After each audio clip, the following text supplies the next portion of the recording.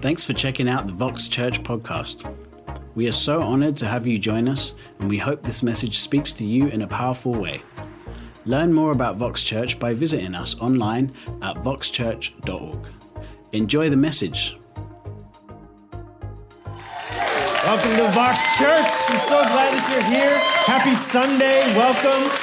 Hey, if this is your first Sunday tuning into Vox Church, a special welcome to you. We are so incredibly glad that you are here. If I haven't had the chance to meet you, my name is Mike Schnepp. I'm one of the pastors here. So honored that you're with us this morning. If you've been with us over the last 5 or so weeks, we have been in a sermon series called Personal Jesus. And if you've missed any of those, they have been incredible. One powerful week after another as our lead pastor has led us through this series. And if you've missed any, make sure you go catch the podcast, catch the video. You don't want to miss them. Every single one was uniquely powerful. And so make sure that you get those. We've also been going through the devotional together that we're just finishing up. It has been such a powerful thing for me to consider that as I open mine up in the morning, there are hundreds, maybe even thousands of people opening up this devotional at the exact same time. And so what a fun journey that it has been, all right? We are going to finish up today looking at Mark chapter 10. This is week 6 as we close Personal Jesus. And it's actually fitting because what we're going to be looking at is the last recorded personal healing that Jesus performed. And we see it here in Mark chapter 10, the story of his interaction with a blind beggar named Bartimaeus. And so I want to encourage you, would you read along with me this morning? We're going to pick it up in verse 46. Again, that's Mark chapter 10. Let's read it together, all right? It says this. It says, and they came to Jericho. It's talking about Jesus and the disciples and those who are with him. It says, and he was leaving Jericho with his disciples, and a great crowd. Bartimaeus, a blind beggar, the son of Timaeus, was sitting by the roadside. And when he heard that it was Jesus of Nazareth, he began to cry out and say, Jesus, son of David, have mercy on me. And many rebuked him, telling him to be silent. But he cried out all the more, Son of David, have mercy on me. And Jesus stopped and said, call him. And they called the blind man, saying to him, take heart, get up, he is calling you. And throwing off his cloak, he sprang up and came to Jesus. And Jesus said to him, what do you want me to do for you? And the blind man said to him, Rabbi, let me recover my sight. And Jesus said to him, go your way, your faith has made you well. And immediately he recovered his sight and followed him on the way. I want to invite you to take some notes and follow along this morning. If you're doing so, the title of this morning's message is Sight Beyond the Sight. Let's bow our heads and pray together as we begin. So God in heaven, we come before you and we just say thank you for who you are. We thank you for victory in Jesus. We thank you for freedom in Jesus. We thank you for the life of joy that you offer us that we learned about last week. And God, we come to you this morning as we open up your word. I ask that you would speak to us uniquely. God, we believe that you have something to say to each and every single person listening to this right now. And so we open our hands and we open our hearts to you. And it's in Jesus' name that we pray. Amen. Amen. Well, as many of you know, here in the United States, this is an incredibly important week for our country. On Tuesday, we actually elect a president who is going to rule, who's going to lead our country for the next 4 years. And election cycles, election seasons tend to be ones that carry a lot of chaos, right? They carry a lot of anxiety, a lot of unknown about what's coming next. The debates have been just kind of chaotic, and people begin to feel this tension in the air. You can almost grab a hold of it. And the funny thing about election cycles are no matter how passionate you are about your candidate or how passionate you are about your issues, at the end of the day, every single one of us gets the same amount of votes, just one. And it's easy to begin to feel like, I care so much about this, but in the end, I only get that one vote in hundreds of millions.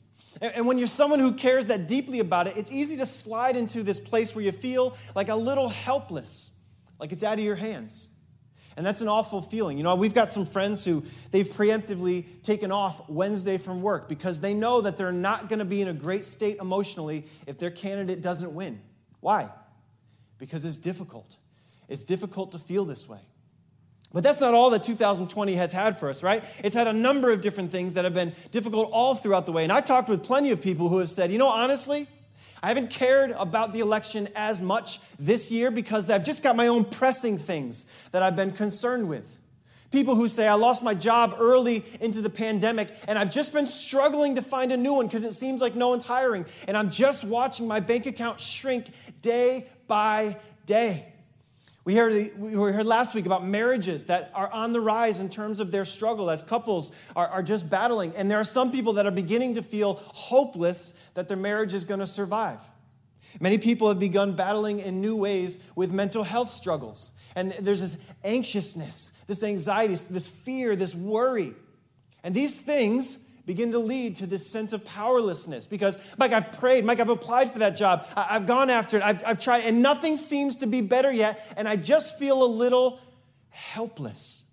And I would say that there's very few feelings that are worse than that feeling of helplessness. And so where do we turn in times like these?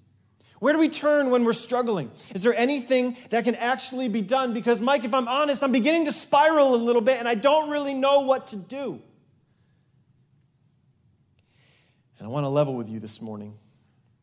I want to propose, that one of the primary things your soul needs right now, more than anything else in all the world, is the deep and unshakable confidence that there is a God who knows you, who loves you, who sees you, who cares about your needs, and who is working on your behalf in ways that you might not even see yet. Imagine with me, how different would it be with how you're feeling right now if you knew that the God of all creation sees you, cares about you, and is moving on your behalf. Your needs, your fears, your hopes, they matter to him. Would that change your outlook a little bit? You might say, Mike, I don't really actually share those things with God. Well, what if you did? And what if, as you did, you began to see some of those needs be met? What feeling would just begin to just erupt in your heart? That powerlessness, you begin to feel powerful because you see a God beginning to move, beginning to change things for you, beginning to provide in ways that were unexpected. To know that God hears you and cares is something that can transform the way you see every single situation. So what I want to look at this morning is what does it mean to take that feeling of hopelessness, that feeling of powerlessness, and begin to actually approach God. I actually want to ask you, before we go any further, just to begin to grab hold of something in your life, something in your heart where you need to see God break through. Maybe it's the salvation of a loved one. Maybe it's one of the things that I've mentioned already. Maybe it's one of 100 other difficult things going on in our world right now. What is that thing that you are praying about? Because I want to look at that this morning. I want to ask the question, what is it like to actually go after God regarding the miraculous provision of that thing? I know I've got things in my life that I'm praying about, and I bet you've got things in yours as well.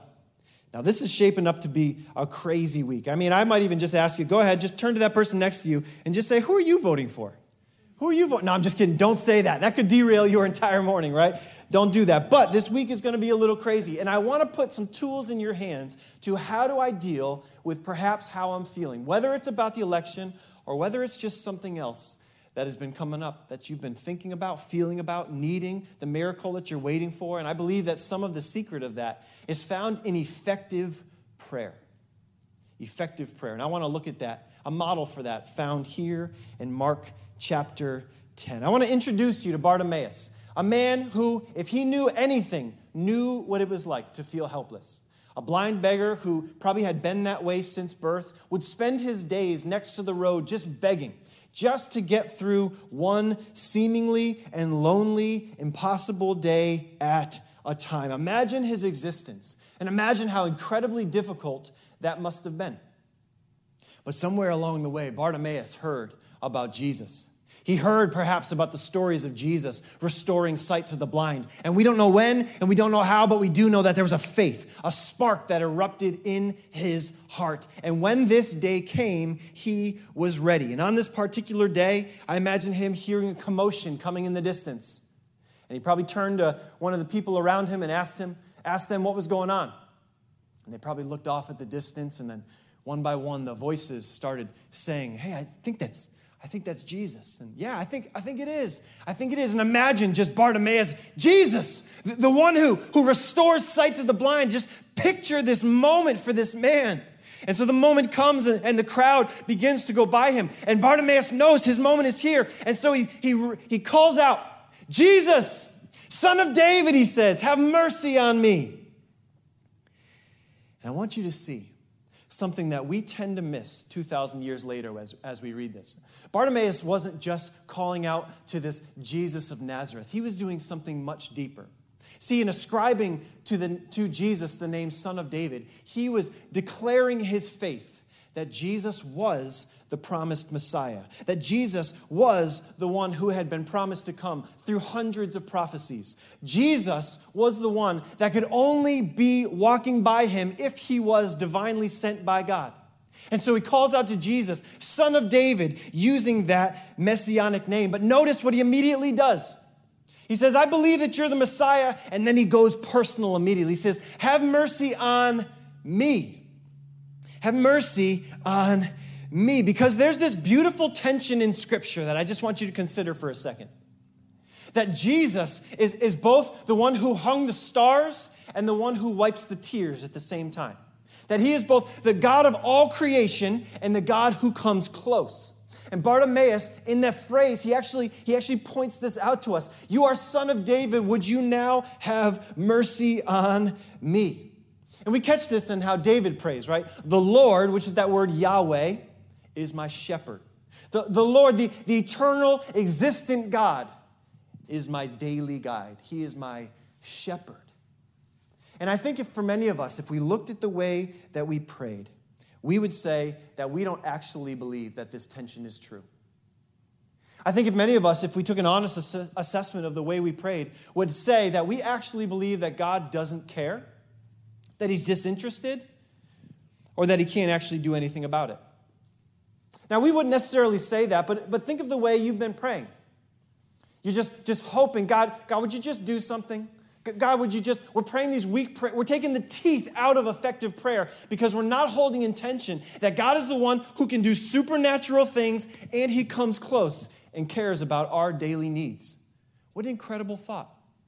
What an incredible thought to know that he is the one who raised the mountains and he is the one who cares about your electric bill at the same time. And I love how this blind beggar puts on display for us this incredible tension about how we view God. That he both cares about the salvation of your soul and the fight that you had with your sister last week. That this is the same God. You know, it's interesting. If you ever listen to a child pray, they don't really struggle with this, right? During COVID, not from COVID, but my wife's aunt passed away. And so we were walking my girls through that, and we did a memorial service for her. And so the other day at the dinner table, my 6-year-old was praying. And she prayed something like this. She said, thank you, God, that Aunt Vicky is in heaven. And thank you for my new sparkly shoes that I wanted. Amen. See, children have this ability to, in the same sentence, thank God for salvation and sparkles, right? And I think that's why God would say, listen, I want you to understand that I am the God of the big and the small. Because if you don't view God that way, you're never going to step forward into that type of prayer that is expectant and effective. And so this is the thing that I just want you to begin to see here. That you need to understand who God is if you're going to pray to him. You know, and as new parents, you often get these really sweet pictures of who God is, and it helps. You know, there's all these analogies, and I was thinking about myself how in the same day early on, I would pray for the salvation of my girls, and then at night when I thought it might be cold, I'd put an extra pair of socks on their feet. You know, parents have this ability to care about the very big things of a child's life and the daily needs as well. And God is no different. And you need to understand and see that he sees you and he cares, and he is the God of the miraculous. We catch a picture of this, that Jesus, the Son of David, has daily mercy for me. Ooh, that's going to change the way that we pray. First thing I want you to write down is effective prayer begins with a clear picture of God. A clear picture of God. You cannot get to this if you don't understand who he is. Effective prayer begins with a clear picture of God. And wouldn't it be great? Wouldn't it be great if a proper understanding of God was all that we needed, right?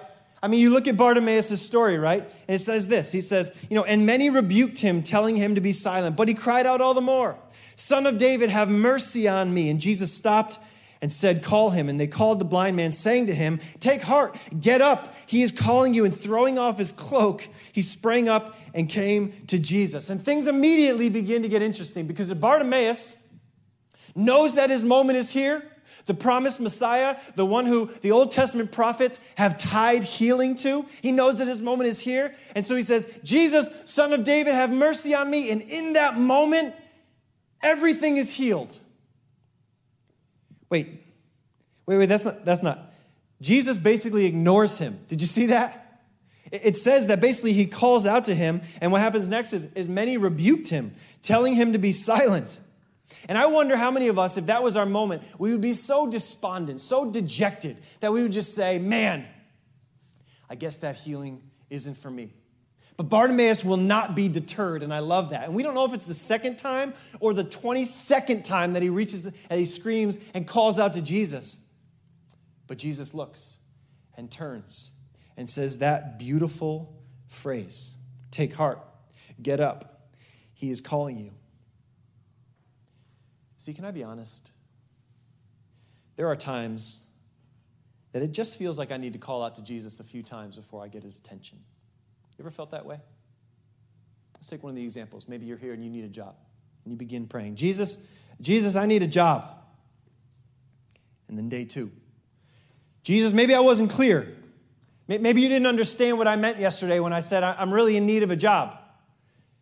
And day 3, Jesus, still could use that job.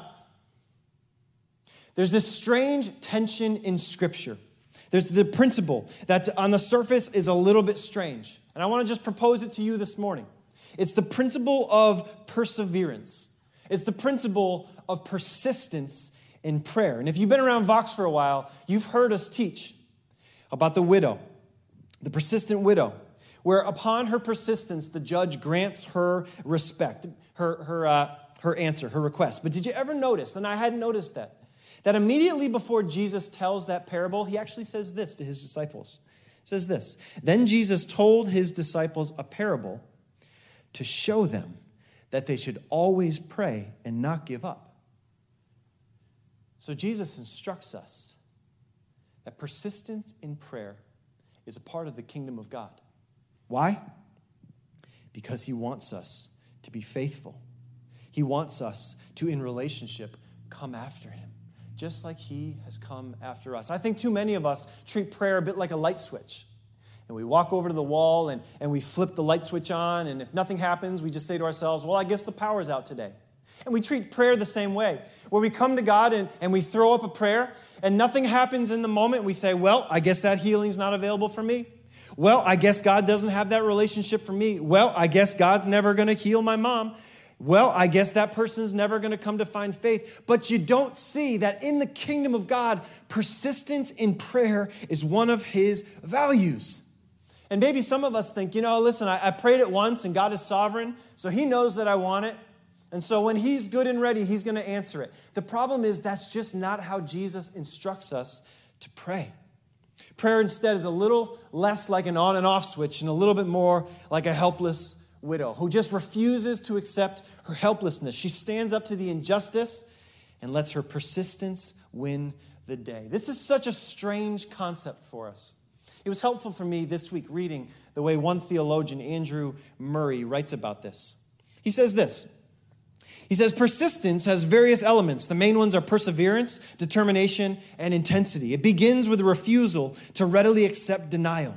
This develops into a determination to persevere, to spare no time or trouble until the answer comes.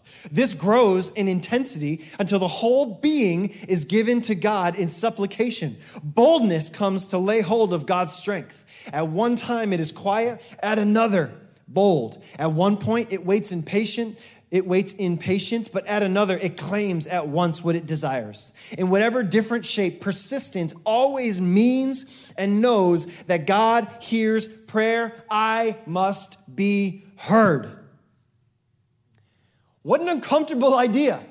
Isn't this it's kind of awkward that Jesus would say, I'm asking you to persist in prayer. Jesus actually instructs us that as we pray, we are to lean into his promises and in a way demand a response from him dependent on the promises that he has made to us. That's an uncomfortable idea, isn't it?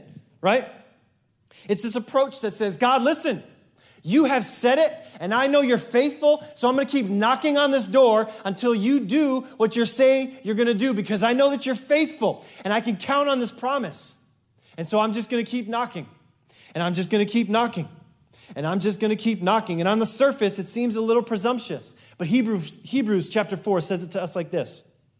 It instructs us, let us come boldly to the throne of our gracious God. Boldly. There we will receive his mercy and we will find grace to help us when we need it most. And it almost sounds a little bit arrogant to approach God this way.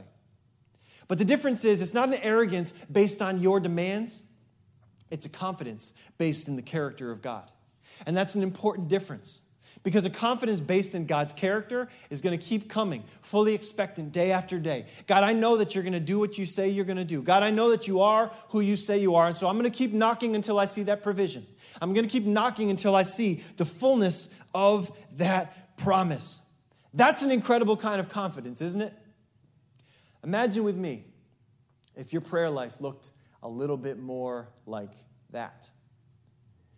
I was reading this week the story of George Mueller, and maybe you've heard of him. George Mueller was, he lived during the 19th century, and he became famous for a number of orphanages that he opened up in England. And it's said that over the course of the decades he ran these orphanages, they cared for over 10,000 children. 10,000 children. The crazy thing is George Mueller ran his orphanage on prayer. He ran his orphanage completely on prayer. What does that mean? It means he never asked for money. He never asked for food. He was so confident about how God would care for the children of this orphanage that he knew that God would provide. In his journal, literally 50,000 specific prayer requests. And it's been said that over 30,000 of them were answered within the hour or the day that he made them. Isn't that incredible?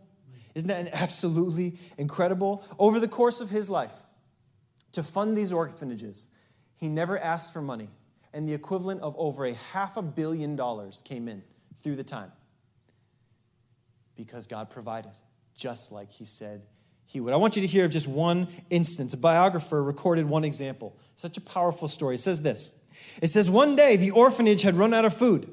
The children are dressed and ready for school, but there's no food for them to eat, the house mother of the orphanage informed George Mueller. George asked her to take the 300 children into the dining room and have them sit at the tables.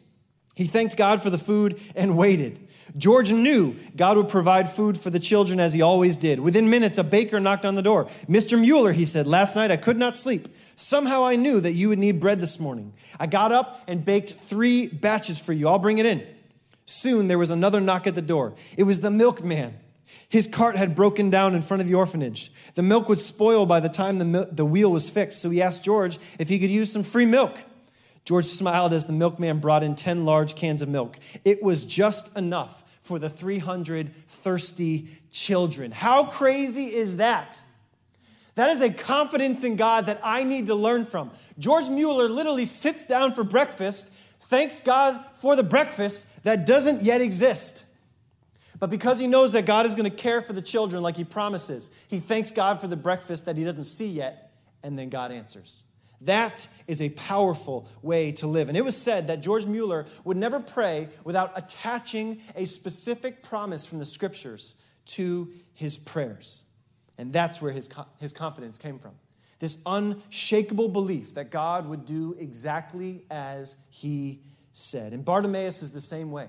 We know that the Messiah was associated with healings. And so he's coming to Jesus saying, I won't be turned back from my healing. You're the Messiah. I've read about in Isaiah 35 how the Messiah is going to bring sight to the blind. And so I'm ready to receive my healing because you are who we knew you would be.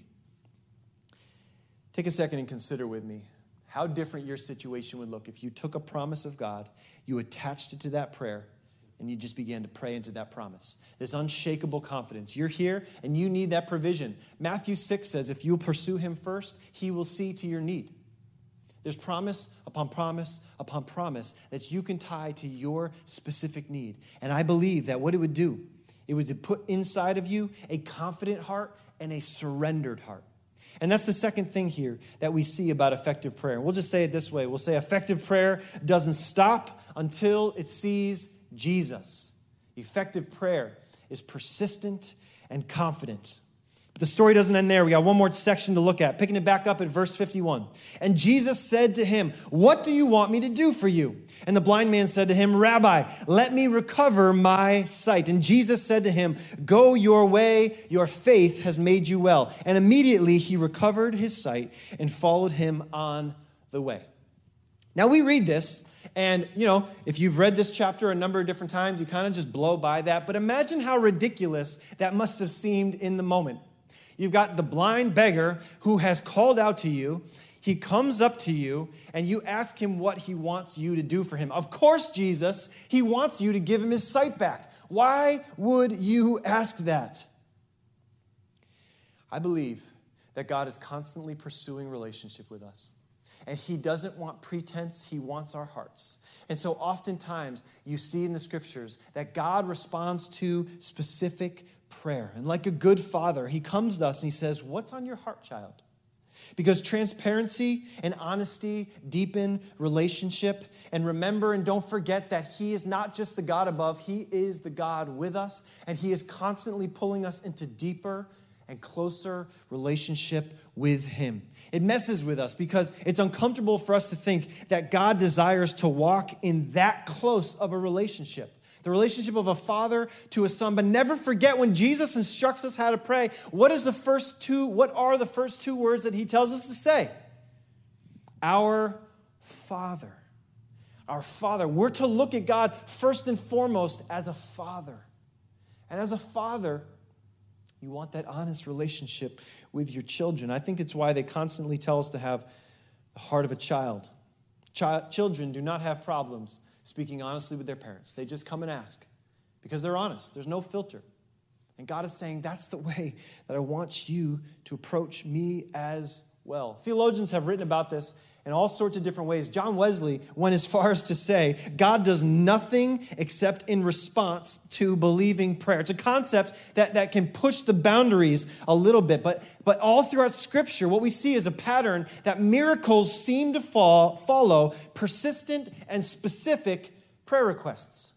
Right? We see this literally hundreds of different times throughout Scripture where miracles follow these targeted, specific prayers. It says in James chapter 5, Elijah was a human as we are, and yet when we prayed earnestly that no rain would fall, none fell for 3.5 years. Then when he prayed again, the sky sent down rain and the earth began to yield crops. Maybe you've heard about Hannah, who asked God for a son and was given a son. Maybe you heard about Moses, who in a lot of different ways would ask God for specific things. God, would you hold off judgment? And God would. And on and on and on. And you just got to ask yourself, am I praying to God right now with specificity? Or am I just asking God for just general blessings? Am I just honoring God in the way I pray? God, I honor you, and they sound nice, but they're not actually honest. I believe God is calling you deeper. Because here's what I know. It's the third thing we're going to see here in Bartimaeus' life, that effective prayer always has a specific target. Effective prayer always has a specific target. See, I asked you when we began to grab hold of whatever it is, that thing that you or you and your wife or you and your friends or just you and your quiet time. What is that thing that you are thinking about or feeling? Maybe you have been praying about it. And I just want to ask you, just take a bit of inventory. Is this the God that you've been praying to? Are you praying full of faith that he sees you and is powerful enough to meet your need? Are you praying in a way that honors that character of God? Have you been praying with persistence? I find of these three, the one that seems to fall off the most for me is persistence. Where I'll pray about something for a week or 2 weeks or even 2 months. But eventually it seems like my prayer life, it just begins to fall off a little bit. I know for me as I was prepping this, God was just speaking to me again. Persistence, about attaching a promise to the prayer and just knocking on the door of heaven until I see that answer come. Or maybe for you, it's praying with specificity. And you know that you've been just praying in general ways to God. And he is saying, my child, would you be honest with me about what you need? Because when we get to this place, we realize what could be waiting on the other side of our Bartimaeus moment. What miracle might be waiting if we will step into this in the way that we see Bartimaeus do. See, I believe that effective prayer means the story is never over.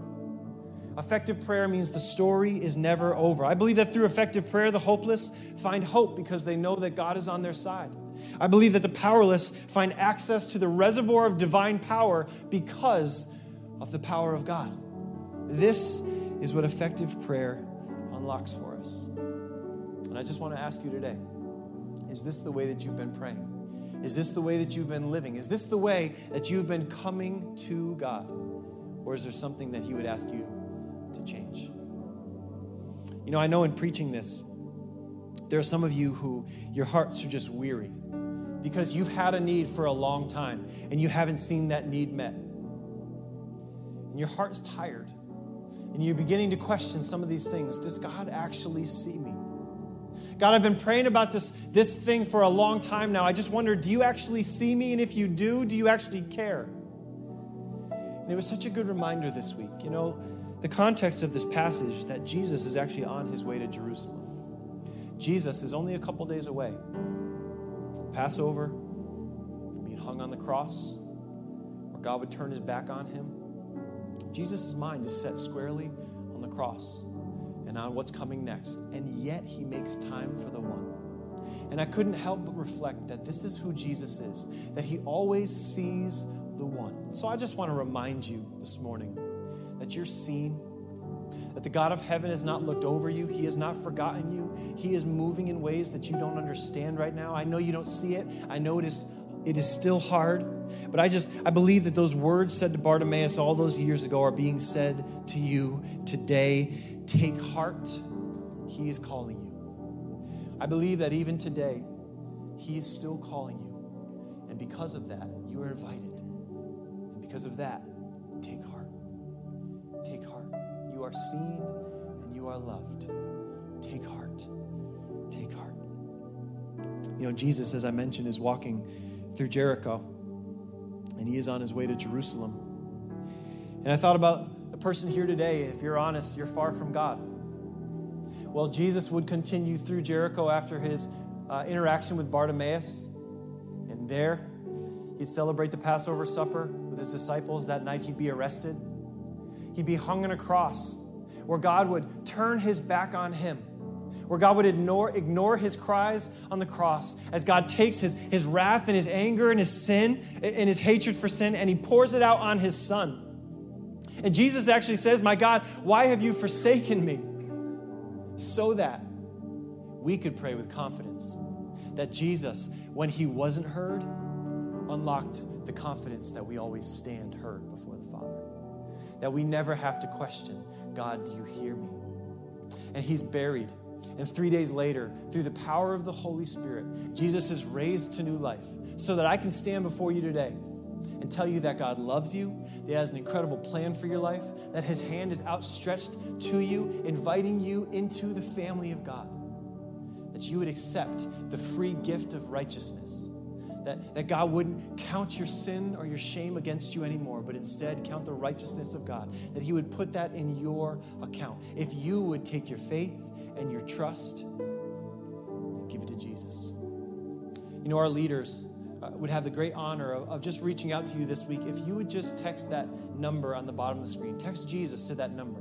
It would be our joy to walk you through what does it mean to give our hearts and our lives to Jesus. And if that's you and God is calling you, get up. Take heart. God has something for you, I believe.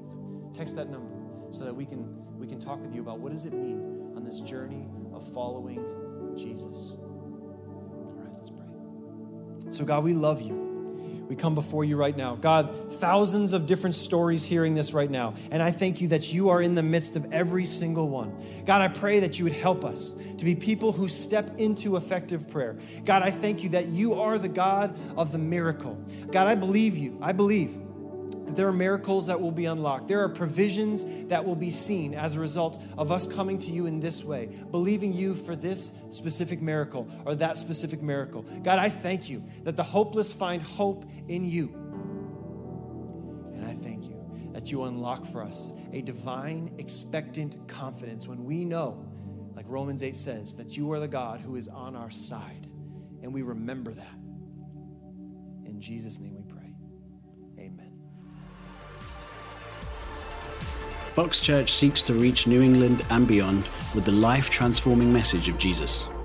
If you have been impacted by this message or the ministry of Vox Church, you can continue to help us reach others by giving today at voxchurch.org/give.